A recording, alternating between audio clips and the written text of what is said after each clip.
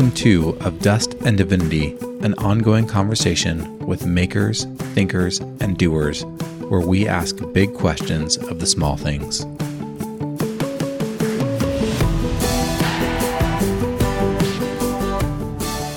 So even within that, there's that breakdown of we might be the same skin color, but our backgrounds are different and we don't know how to relate. So I'm not sure.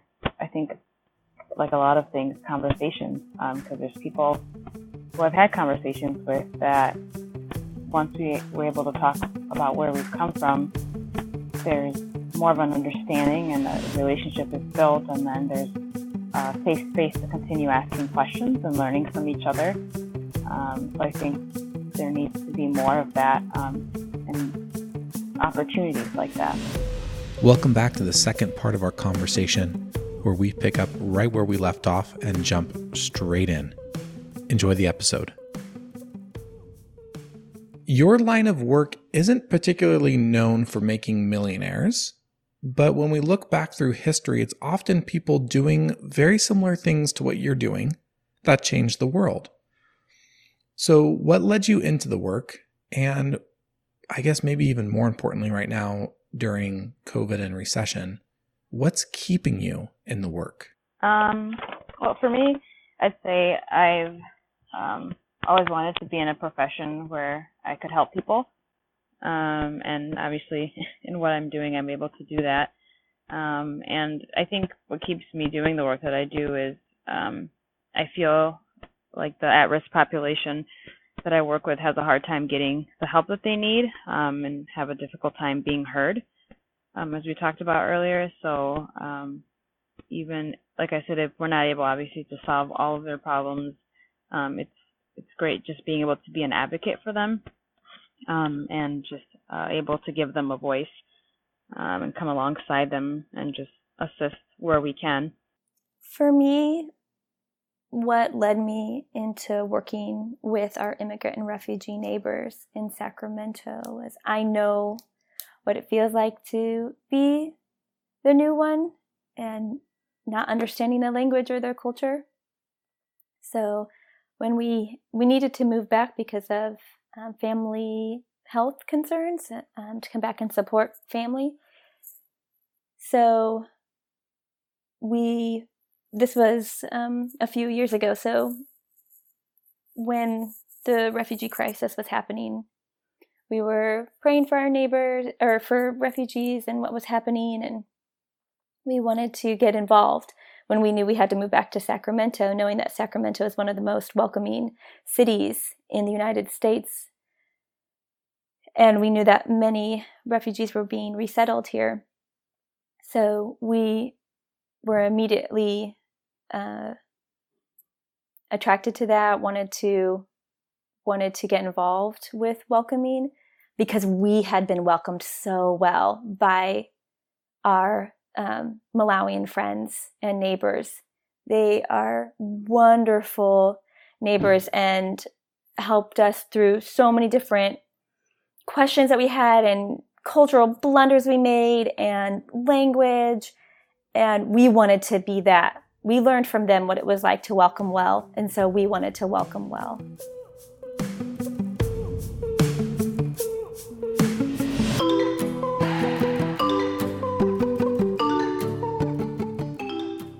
Mimi, I'm curious. We don't have to talk about this if you don't want to, but I'm going to ask a question. You can just shut me down. I really appreciate what you said, that you're drawn into it because it feels good to give them a voice and come alongside them where we can. You're also a Black woman living in America right now. And there's a lot of conversation about how Black women really need people to give them a voice and have people come alongside them. So how do you relate to that national conversation? And does that come into your own life and work? It's, as you say, it's definitely been an interesting time, especially, I think, as a Black woman living in America right now, but also as a Kenyan Black woman. So there's a couple layers to that. And I've obviously there's been a lot going on. I've had a lot of conversations, especially with family and close friends, and it's I've even had to, I guess, in certain settings, kind of take a step back, because I think I realized that I hadn't had a chance to process everything that's going on and how it affects me. So I think I've definitely learned a lot about myself, and even learned new ways to continue supporting people with all that's going on. But I've also, I think, become more bold when it comes to the people that are around me, whether they're close to me or not. I think throughout life, and even just being an immigrant to America, a lot of what I was taught growing up was, obviously there's things that you should tell people that are not appropriate or call people out on things, but a lot of it was more to have conversations that people were comfortable with, or make sure that the people I was interacting with, especially when I was younger, were comfortable, especially when I'm talking to someone who was not Black. But I think through this, and even just growing, I found that there is a respectful way that I can have conversations with people, but sometimes the conversations can be uncomfortable, because I don't think people, sometimes they don't always, if you don't have those uncomfortable conversations, there can't be that growth or that learning experience. And it's very out of my comfort zone, especially with being raised that way. But I'm finding that even if it is, I'm stepping out of that, because it's important to me that people realize that maybe what they're saying is not appropriate, or if I have the energy in that moment, depending on who that individual is, I'm maybe even able to educate them about something or guide them to a place that they can get that if I'm not able to give that at that time. And you bring up the extra fold in your story, which is that you're Kenyan and you're an immigrant. And I would imagine that someone walking down the street wouldn't know that about you because you've been here for over 15 years. And so just on sight, you would get put in a particular category of just kind of generally being a Black woman in America. Do you ever feel like there's parts of you that you have to fight extra hard for, or parts of you that you feel like are being ignored in the national conversation that really should be brought to light? Being someone who is from one culture, but obviously also calls another culture home. I think that's something that I guess work through even on a daily basis, as far as just being very much so part of two cultures and figuring out where is the middle ground there, because there are conversations I'll have with people where they say, yes, you are a Black woman, and that, like you said, that is what people see first, before hearing your story or anything else. But I've had people say, but you don't fully understand the African American struggle because you are an immigrant from Kenya.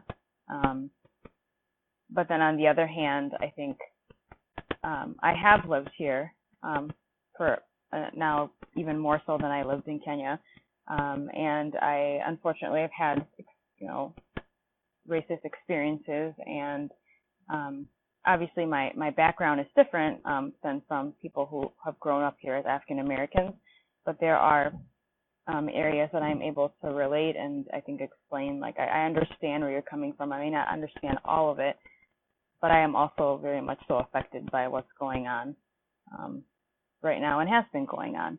And this is me bringing my own story into it. So tell me if this is not relevant to your story.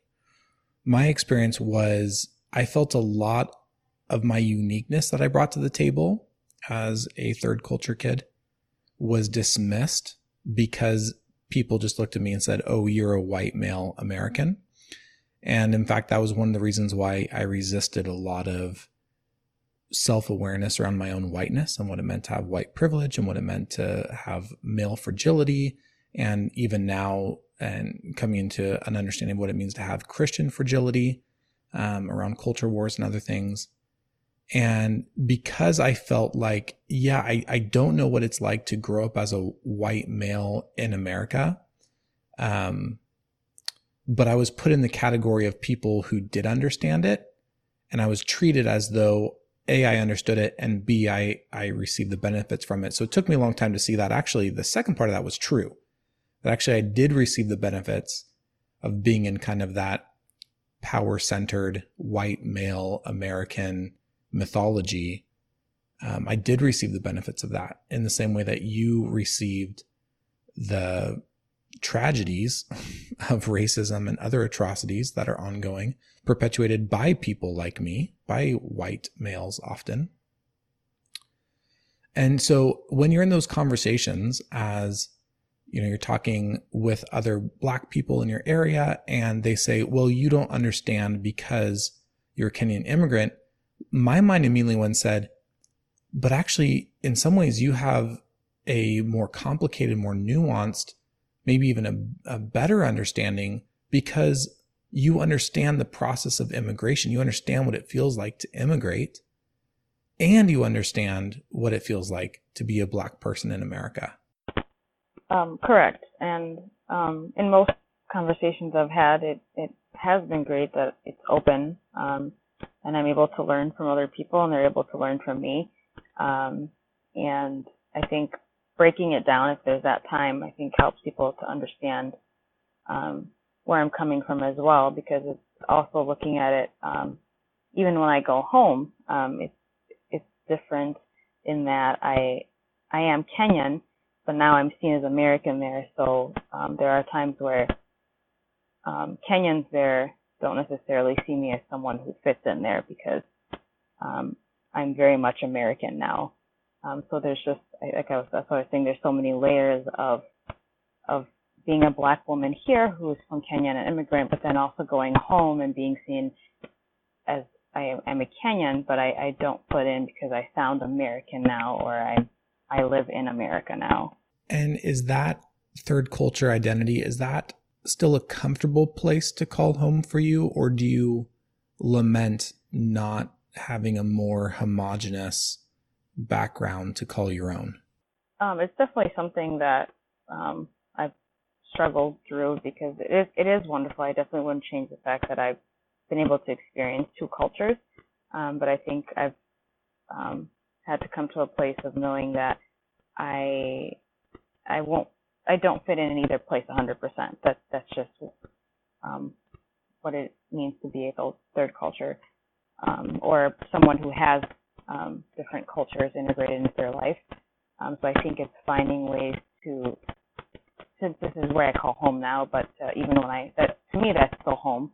So I think when I'm in those places, it's just finding how to be in those places and not get easily frustrated by the situation or comments that might be directed at me, because there's no way to pull those apart. They are a part of me, and I think it's finding a way to weave them together so that there's a balance.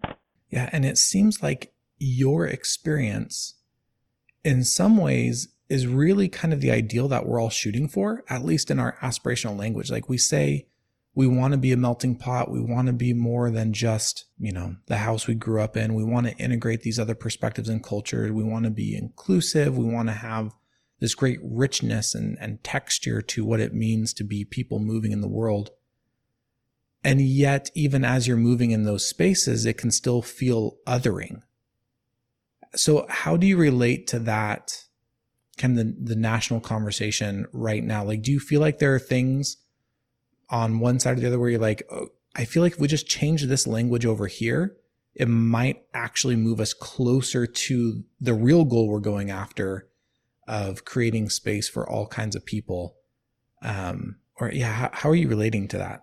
To be honest, it's something I think I'm still processing, and trying to figure out, I think, where I'm at in all of that. Because I think for a while it's been kind of more of a holistic, what's going on with the people around me. I've been involved in protests and just there's a lot out there right now. I think even there's times I've just been taking breaks So I think it's something that I'm still thinking through and processing, and just kind of honestly daily trying to figure out. I don't really have something, I think, solid that I can share right now because I'm still, I guess, a work in progress. As a person who is working with immigrants, specifically young adult and children who are starting to feel that tension, what wisdom would you give to someone working with young people who are experiencing that? And obviously this is my own personal experience, but and I mean it takes time. I think there's I can't imagine. I remember I came when I was young, but there's still that adjustment of getting to know the culture that you're in, which I think is important, and embracing that fully and being able to understand it.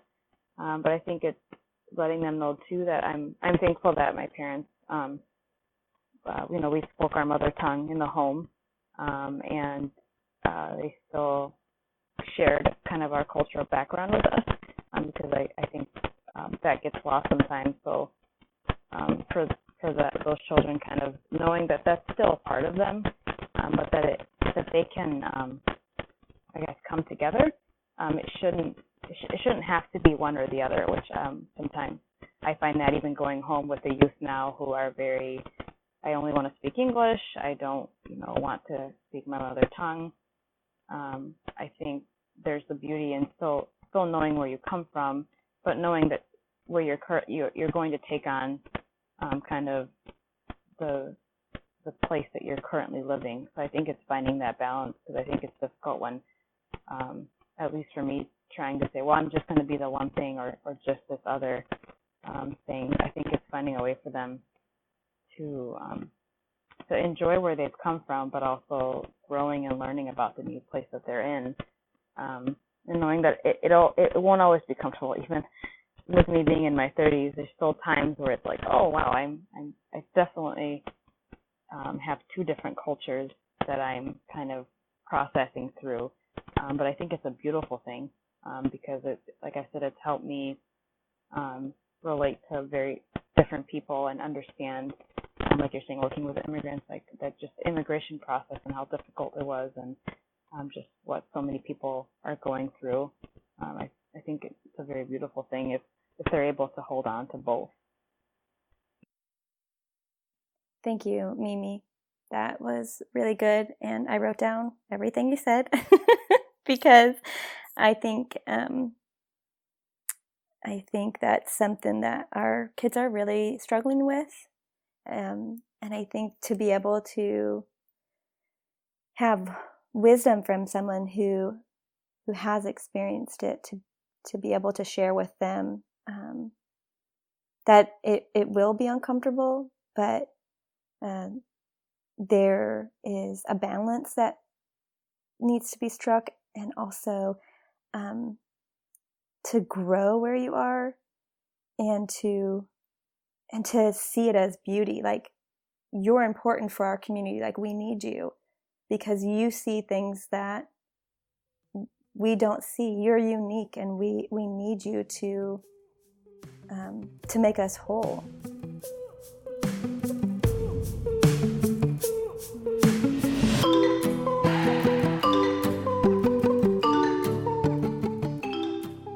I feel like this is touching on a really important idea that I wrestle with because I don't know how to relate to it. So I'm seeking wisdom here. I've had a few conversations with First Nations people, and as part of their story, I've heard a couple of times this idea that, like, well, because I wasn't born on reservation land, or because I didn't have pure blood from this particular tribe, or because I didn't even know what tribe I was from until later into my adulthood, other First Nations people have, kind of excluded my voice from the conversation, what it means to be a First Nations people. And then I think we're also we're watching right now Padma Lakshmi's Taste the Nation, which is a fantastic show, really celebrating the diversity of what food in America is and where it comes from. But in that show, there's a few different times where people will say, we're creating this fusion, but it's not. But essentially, they get a lot of pushback from people who are trying to hold a tighter sense of cultural identity, and so there is this tension that we have of like people saying, this is what it means to be Kenyan, or this is what it means to be Chinese. And now that you're living in America, there's all these voices saying this is what it means to be American, and it's there's this huge tension in the middle of how do you weave a braid from those two strands? Because it seems like there's going to be some people on either side who look at whatever tapestry you've woven out of the two and still dismiss it as not authentic because it's not purely woven from one strand. And yet, I struggle with that idea. I wrestle because there is beauty in this cultural preservation and what it means to have these really clean, ancient ties to cultural roots. And there's something beautiful about being able to make something new from many. How are you? I mean, I know it's still in process, but you're living it in a way that I only can see in from the outside. So I'm just curious about your wisdom in that area. And like you said, that it is difficult. I think I've interacted with people who are even not necessarily Kenyan, maybe from other parts of Africa, that are very like, I'm African. I don't want to be known as African American. I don't understand the African American culture. Because that's not my home, and then vice versa. I'm, where you're from, you're able to tell me what town, what country, in Kenya, whatever that might look like. And it's difficult when you're trying to take two cultures and, like you said, weave them together. And I don't know what the answer is for that, because I've met people that are open to kind of meeting in the middle, and it's beautiful to see when they're able to share from both sides and come together and learn from each other. But I don't know what it will take for people that are very, like you said, I want to keep it purely, this is my culture. I don't kind of want to mix with someone that isn't fully from here. So even within that, there's that breakdown of we might be the same skin color, but our backgrounds are different and we don't know how to relate. So I'm not sure. I think, like a lot of things, conversations, because there's people who I've had conversations with that once we're able to talk about where we've come from, there's more of an understanding and a relationship is built, and then there's a safe space to continue asking questions and learning from each other. So I think there needs to be more of that and opportunities like that. And Becca, in your neighborhood, you're witnessing these conversations happen in real time over tea and in people's living rooms and at the park and after school. And so fill this out for me. What my imagination brings is a sense that refugees would have a very strong desire to maintain a connection to home, which might lead them towards saying, we have to do things in a certain way because the way of doing things or the way of making food or the way of dressing is the reminder, is the memory of what has been lost. And yet now they're in this new place. And so what does it mean to create something new and beautiful and valuable here? So how have you guys been in the middle of those conversations in your neighborhood? Yeah, usually it's with moms and dads who are a little bit nervous, maybe, that their children are losing part of their cultural identity. And then on the other side, there's conversations we have with children or young adults saying they want to be accepted here. So they feel like they feel pressure to put away or maybe not be so upfront with some of their home culture, whether it's dress or language or anything. And I think for Luke and I, we've tried to communicate how important our neighbors have been in our community, the different aspects of their culture that are like really very important is relationship and hospitality. They are incredibly hospitable, and they will. So as an example, I have never been on a picnic where we make kebabs and barbecue and do those types of things with my refugee neighbors when they have not shared their food with a stranger. They will always give out part of their meal that they've cooked. They prepare, they bring extra, knowing that I'm going to give this to whoever's at the park with me, because they don't see themselves as just the individual, but as part of the whole. Very, very community focused. And that is something that we desperately need in our neighborhood. Many people just see themselves as individualistic. This is me. I worry about me and mine, and that's it. And that's, in my opinion, I believe that is suffering, makes our community suffer. It doesn't help establish relationships or friendships with those around you. So I see our neighbors, what they bring from their home country and culture builds us up and makes us better. And there are things here that I know that there's opportunities given to our new refugee neighbors that they might not have had the opportunity to do before, which benefits them and is good for them. So there's there can be a coming together, but I think it has to be done in a way where we are very intentional with seeing the image of God in others, being respectful of who our neighbors are, and not just seeing them as we need to give to them, they're so needy, but seeing as what a true friendship is we both grow and benefit from being together. If that makes sense? Yeah, that does, and that's so beautiful. And it seems to me this whole conversation we've been having about holding multiple cultures in tension seems to be at the very heart of that great and mystical American dream.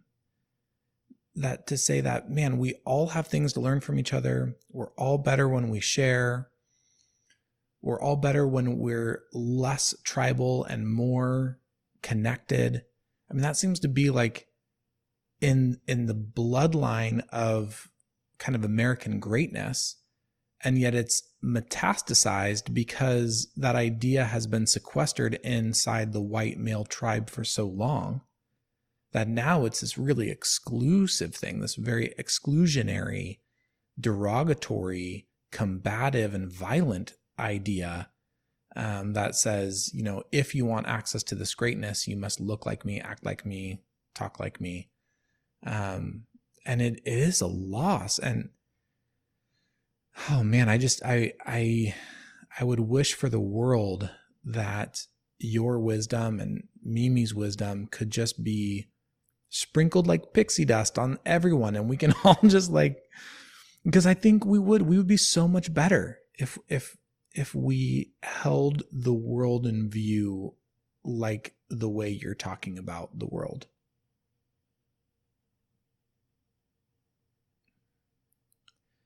I also, you said this beautiful line.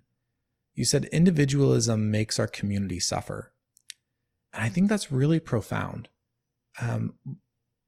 Well, first of all, it's profound because it's so obvious, right? Because you use the word individual and community in the same line.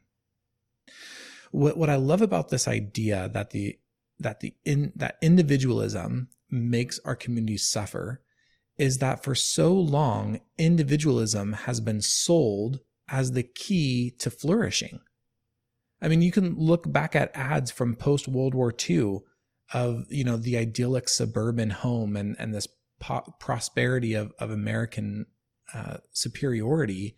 And all of it is based on selling this idea of being an individual, of distancing yourself more and more from the extended family, of distancing yourself physically more and more from the community center, right? Moving into the suburbs.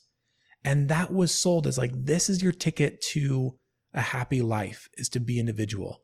And here we are now 70, 80 years later, and we're looking at it, and we can just clearly see from our own lived experience that individualism makes our communities suffer.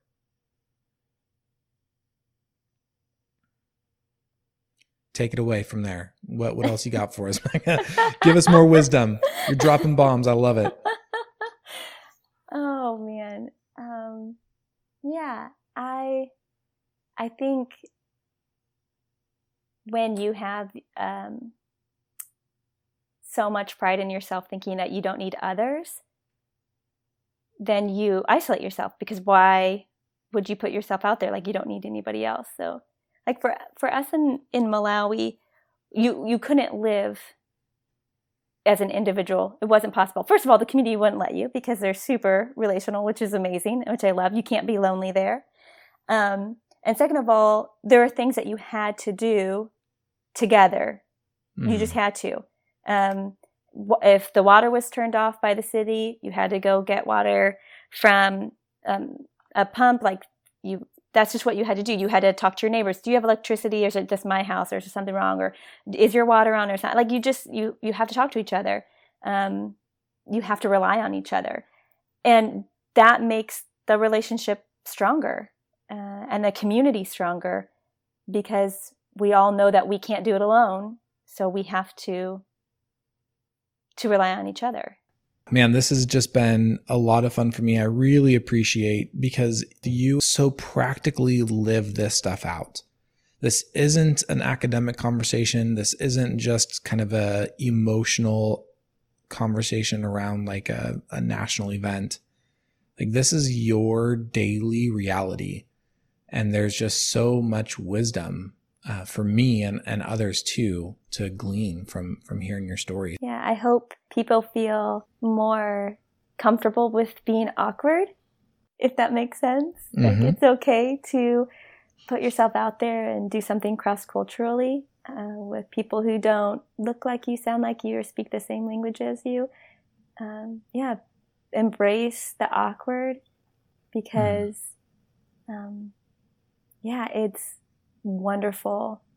And you'll be surprised. And you'll grow.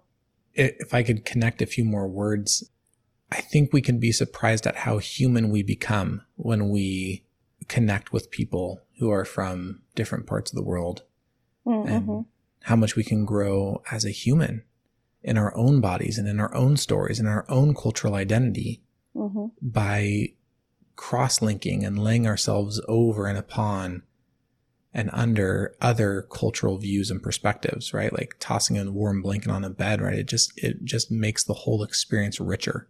Absolutely. I think richer is a great word for it. I know that my life in my neighborhood is richer because of my neighbors that weren't born here and don't speak English as their first language, but they've brought so much richness into our community. And that's our show. Thank you so much for joining this ongoing conversation as we seek to unearth meaning in the everyday stuff of life. For show notes or to connect with this community of seekers, visit us online at www.ofdustanddivinity.com. Join our Facebook group, which is called Of Dust and Divinity Podcast Community, and engage us on Instagram at Of Dust and Divinity, all one word. Hey, and if this conversation was meaningful to you like it was meaningful to me, leave a rating and a review on your favorite streaming platform so that more people just like us can discover this podcast and join in the conversation themselves. And don't forget to subscribe. Here is a sneak peek of the next episode. Enjoy. it's difficult to relate in that way and not feeling that I've been given, a great many, what did she say, boxes of darkness. But I also recognize that is so good, and it's so true. Sorrow is useful. It really is useful. And I guess the ways that I've suffered are really a lot of time just more empathetically. I hate suffering. It really weighs on me. But boy, I think I have seen that it is useful. It's useful in refining myself, and I think that I've seen it refine those that suffer too. A huge thank you to my wife for supporting this passion project. And a great big thank you to Michelle Lim of the Everly Collective for all the brand content, including the name of this podcast and the cover art. As you go through your day, remember these words of Rainer Maria Rilke. Be patient toward all that is unsolved in your heart, and try to love the questions themselves. Do not seek the answers which cannot be given to you, for you would not be able to live them. And the point is, to live everything. Live the questions now.